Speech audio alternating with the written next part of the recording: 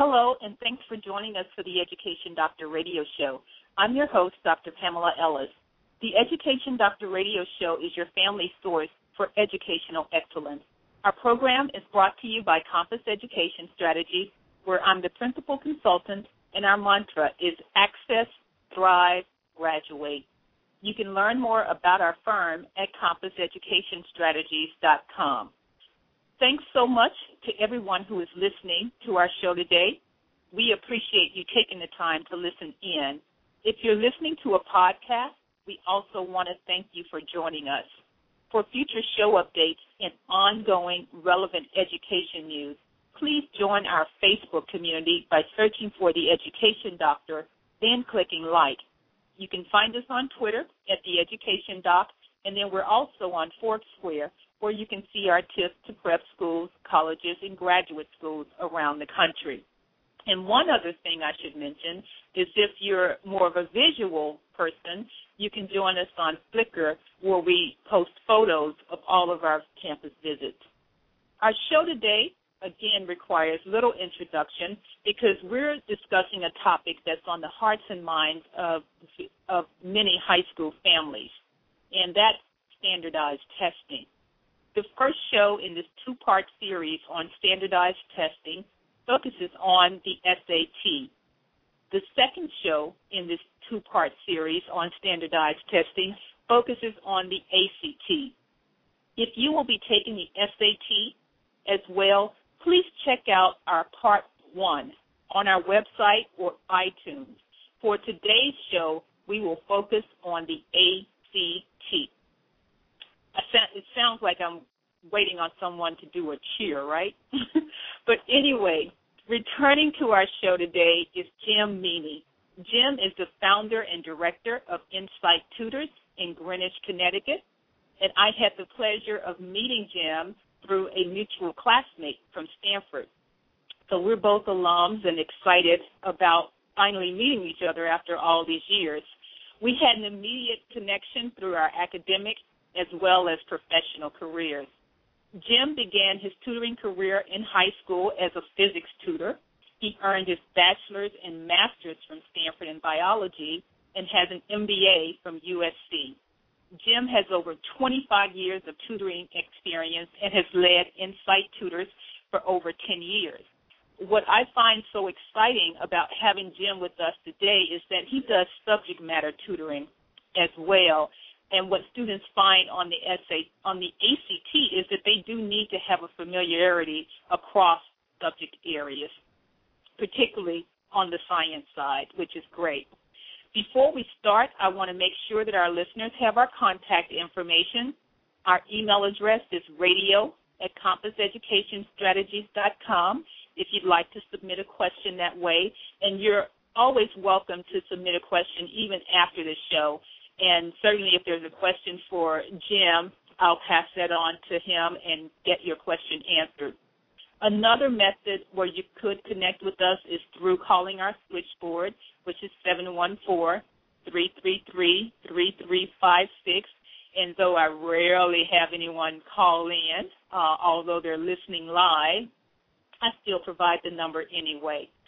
And as you know from listening before, is that our switchboard is located in sunny Southern California, and I am broadcasting live from Dayton, Ohio, while Jim is joining us from Greenwich, Connecticut, beautiful Greenwich.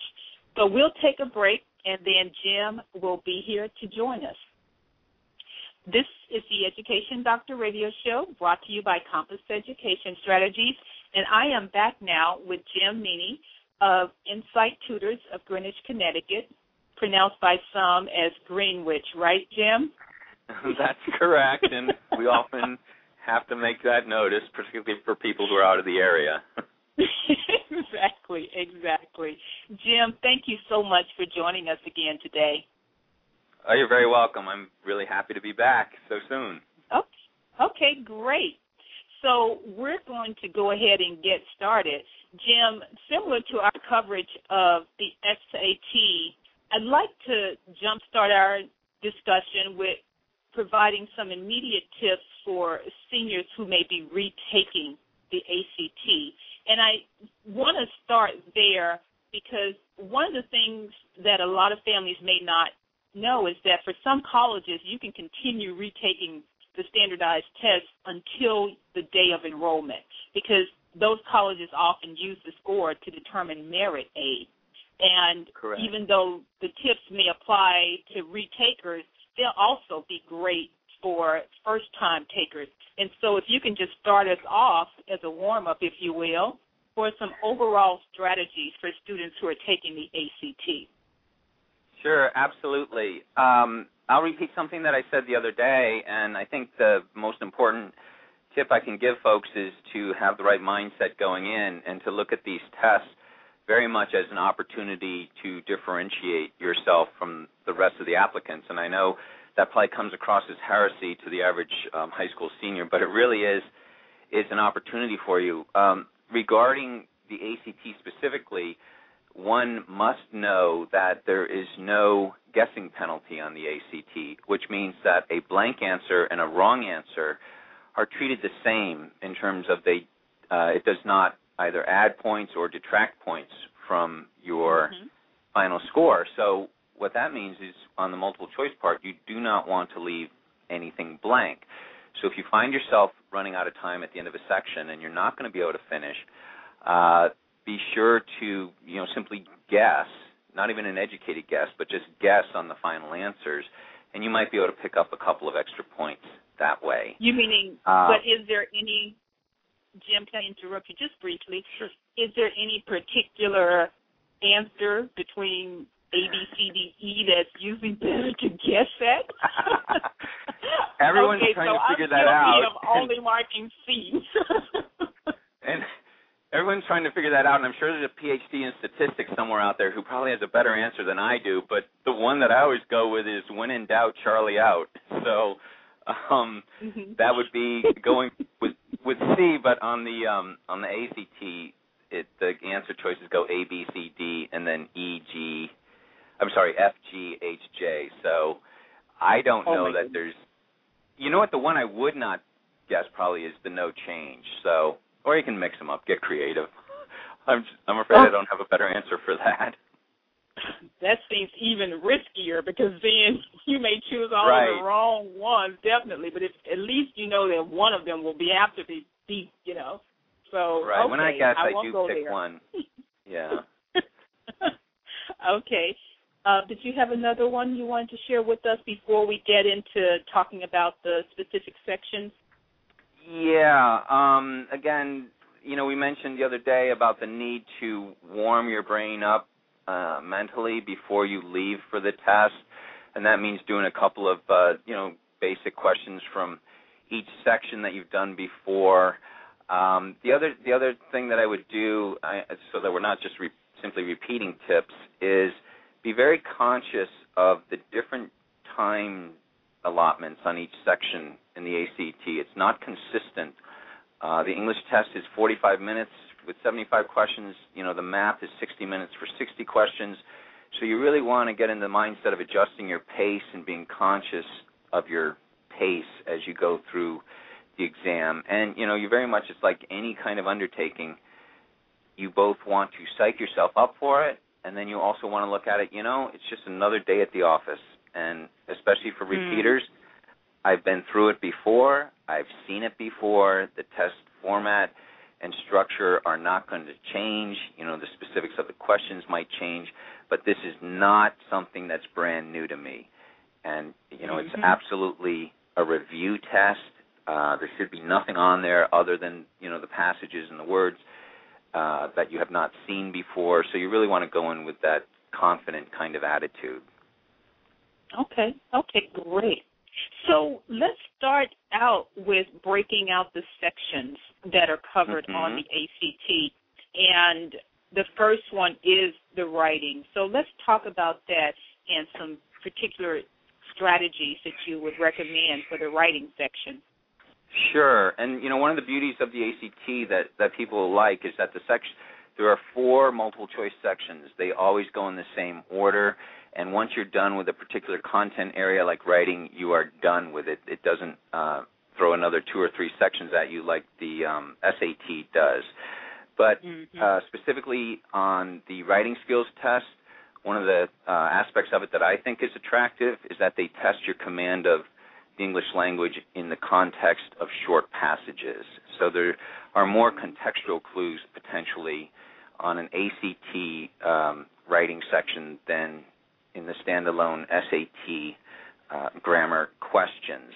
A good way to handle it, one good tip I have is that you can approach it one of two ways. You can quickly read the passage in its entirety. I find that a little cumbersome, and then go back. But one thing you want to do is you'll notice that there are two different kinds of questions, one where a section is underlined and one where you'll have a number inside a box. And the underlined parts refer to specific sentences, so you want to handle those as they come. The ones for the box within the box have more to do with the passage as a whole. So sometimes, especially when they appear at the end of a passage, you want to be sure you've read the entire passage, because it often be, where should we put this sentence? Did the passage accomplish what it set out to accomplish? That sort of thing. So, adjust your method as you come across those different kinds of questions. The other aspect is, paradoxically, sometimes you find the passage interesting, and you're going to want to spend more time with it and savor the moment and read for interest, and you really have to consciously avoid that drive or that impulse, because unfortunately we're not reading for interest here. We're reading to get questions right or answers right on the test. So it's nice if it's a passage of interest, because you'll probably be more comfortable with it, but you have to resist the temptation for to slow down and really enjoy the passage and savor it. Okay, great. A little practical tip there. Yes. So, Jim, let's go right into talking about the math. I know in our first series on the SAT, we didn't cover the math as much because we actually do have a podcast that focuses only on the SAT math. But I do want to spend a little bit of time talking about it with the ACT math. Sure. First of all, I'll say that a lot of students find the ACT math a little more approachable than the SAT math. There are 60 questions in 60 minutes, so it's really easy for those mental math maniacs out there to figure out that you have about a minute per question. The questions generally go from easier to harder. A difference on the ACT is that you will have trigonometry on it, basic trigonometry. So you do want to be sure to bring your calculator to this test for figuring out, basic sine, cosine, that kind of thing. Another aspect of the ACT that's I find kind of interesting is that it tends to go a little more into Algebra 2 and, y equals f of x and that sort of thing. And students sometimes find that intimidating, but really when it gets into the more involved equations, you can often look at the question as a more basic substitution question, because they will give you the equation of the parabola, for instance, and basically what the question might require is that you simply plug in a value for the variable. So those couple of aspects of it, I want people to be aware of. Some people think it looks a little more intimidating than it actually is. Also, on our ACT math, you'll notice that there's quite a number of word problems on it, but once again, the word problems tend to boil down to being something a little more basic than what you might have initially thought. So those would be some of the pieces of guidance that I would offer for the math section. Now, when you say more basic than you thought, can you clarify that a bit more? Sure. For instance, I'm looking at a problem now that is a geometry problem, and it's about a right triangle, which, by the way, know your right triangles, your 30, 60, 90, your 45, 45, 90, your 3, 4, 5, and your 5, 12, 13, because they love to test you on that. But it's 20 out of 60, so it's about a third of the way through the test, and they ask which of the following is true about a certain angle in the triangle, and the answers involve sine, cosine, and tangent. And really, it's the one angle, and all you have to do is work your way around the triangle and plug and chug. And actually, it's a 5, 12, 13 triangle as I look at it. And you really don't even need to calculate it because the answers in terms of fractions, the one side length over the other. Another example that I could offer, let's see. It's just some of these guys look like, they have a paragraph worth of information in the question setup, and it really boils down to, well, can I just generate an equation to represent the information and then solve for that equation? Okay, great. So, Jim, I just want to take a quick break so that I can catch my breath, although I probably haven't been talking as much as you have. Let me just I'll let you take a quick break, and then we'll come right back, okay? Okay, we are back now with the Education Doctor Radio Show, and we are joined by Jim Meany of Insight Tutors in Greenwich, Connecticut. So, Jim, you were talking about the writing, the math section, and now we want to move into talking about the reading comprehension section. So good. That's the one that you enjoy, huh? Well, I make them all interesting in one way or another, but I am a rabid reader and love it because it takes me somewhere else. But again, on the test, I have to focus on the fact that we're looking for points. So, but yes, I do like this section. Okay, great. Have at it.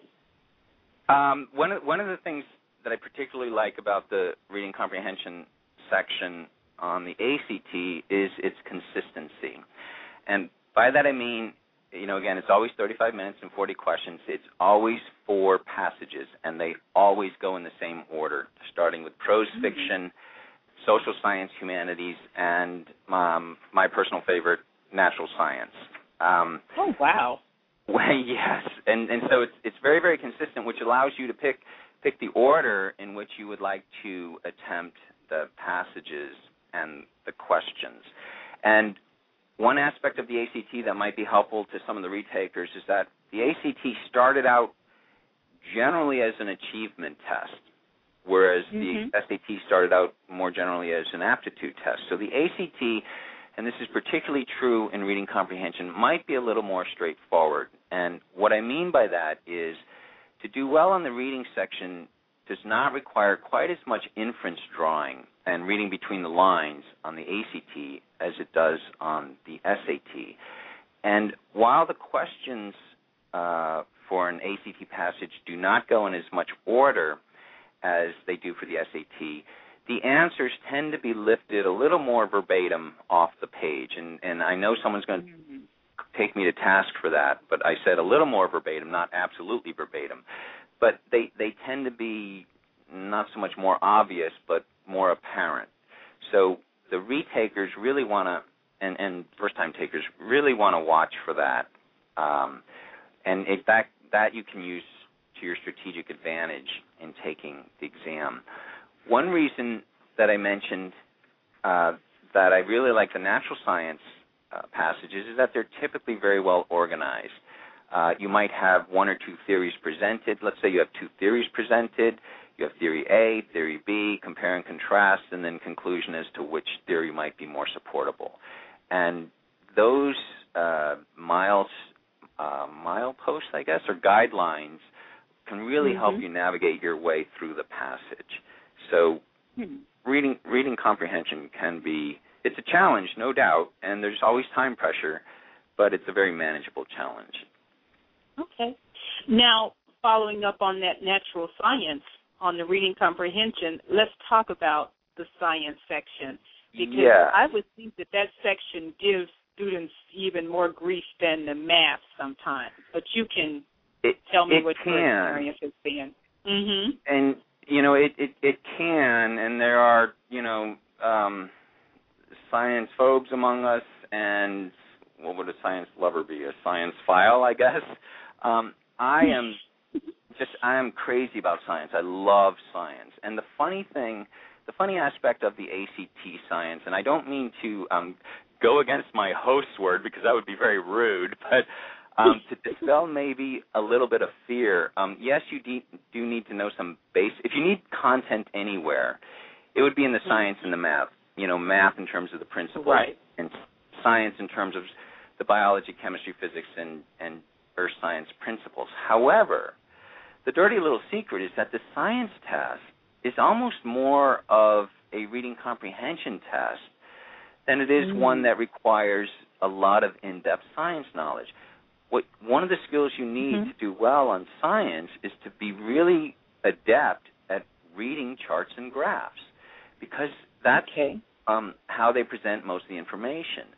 Also, if there's a term, like, say, a bomb calorimeter, which is one of my favorites, could be either physics or chemistry, you don't need to know what that is because they will define that for you. They will, give you a definition. A bomb calorimeter is a device that allows you to measure the energy content of a substance.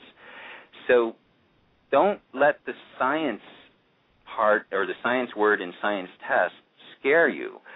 Yes, you do need to understand, or have a basic foundation in science, but again, it's as much of a reading comprehension kind of test and an organizing information kind of test as it is, elucidating the genetic code or some such thing.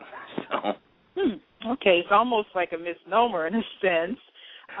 In a way, that's right. Yeah, you're right. But okay, good.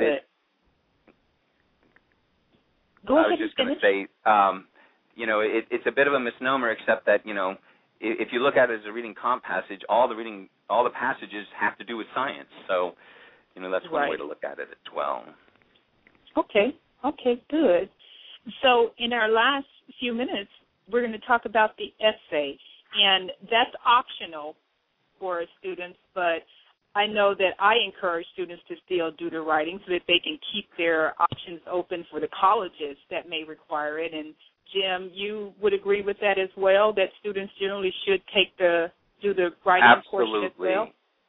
Absolutely. And that is for exactly the reason that you say, is that not all schools require the writing section or even will look at it on the SAT. However, you don't want to be late in the game and see a school that maybe you hadn't thought about before that does require the writing test and all your testing is done, and now you're caught not able to apply to that school. So I'm very much a fan of putting as many tricks in your basket as you can, or as many resources in your basket as you can. So I would strongly encourage people to take the writing test as well. Another reason for that, and another appeal of the ACT, is that you get 30 minutes for the essay, whereas the SAT allows you only 25 minutes.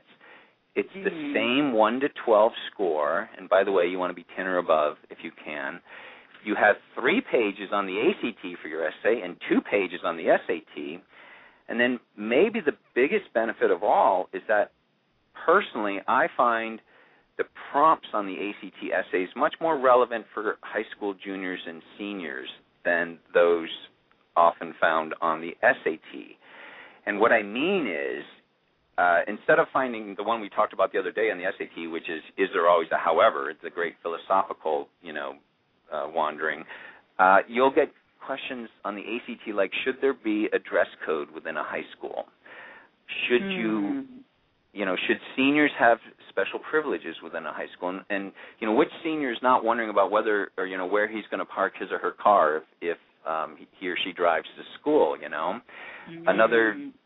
Another good one that I thought that I've seen, and of course they don't repeat, but it's the spirit of it.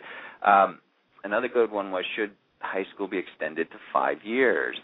And I think, and this is only anecdotal evidence, I think that the ACT tends to pick topics that are more top of mind for the test takers than the SAT might. And great. Jim, you make me want to go back and retake the ACT myself. My goodness. Pamela, if only make it sound fun to take. If I only knew then what I know now. I know. I'd say the same thing. So what would be a couple of strategies that you would give to students around doing well on this writing portion? Well, a couple things. I would say, as the prompt says in your essay, take a position on this question. There's no right or wrong answer. It's how you present your answer. 2 common myths I want to dispel as long as we have the chance. Number 1, longer is not necessarily better. It's very easy as a reader to spot fluff. And if a word is not developing your essay, can it? Because it will not help you. And then the other very common misconception is that people will say that you need a historical reference and you need a literary reference. Categorically not true. If you have 1 or 2 and can use it for the essay, perfect. But you don't want to be constrained by that misinformation, because all you're going to do is sit there and stress if you can't think of a relevant example. And, all it says on the ACT is use specific reasons and examples to support your position. It does not say use a literary reference and a historical reference to support your position. What the graders are looking for is sophisticated analysis, relevant examples, good development of those examples, and they grade the essay holistically. So they're looking at the whole package. Those would be some of the suggestions that I would make. And I think those are excellent. Jim, I want to thank you so much for joining us. We've Absolutely. actually come to our time to end, but that's a great show, and I appreciate you sharing, and I certainly want our listeners to know that you'll be having a website coming up soon, and I will definitely post that information on my site and link to it. And Good. If they have any further questions, they can always direct them to our radio at CompassEducationStrategies.com email address, and we'll get it over to you. But thank you so very much, Dan. So we have some great shows coming up for you on the Education Doctor Radio, and we'll continue to bring you information that's both strategic and practical for educational success. Please stay in touch with us, and here's Bill to tell you how. You've been listening to the Education Doctor Radio Show. Our host, Dr. Pamela, is a graduate of Stanford University and the Tuck School of Business at Dartmouth College and committed to helping students select schools and colleges that are best fits for them. Please join our online Facebook community. Go to the Education Doctor page on Facebook and click like. You may email us at radio@CompassEducationStrategies.com. That's radio@CompassEducationStrategies.com.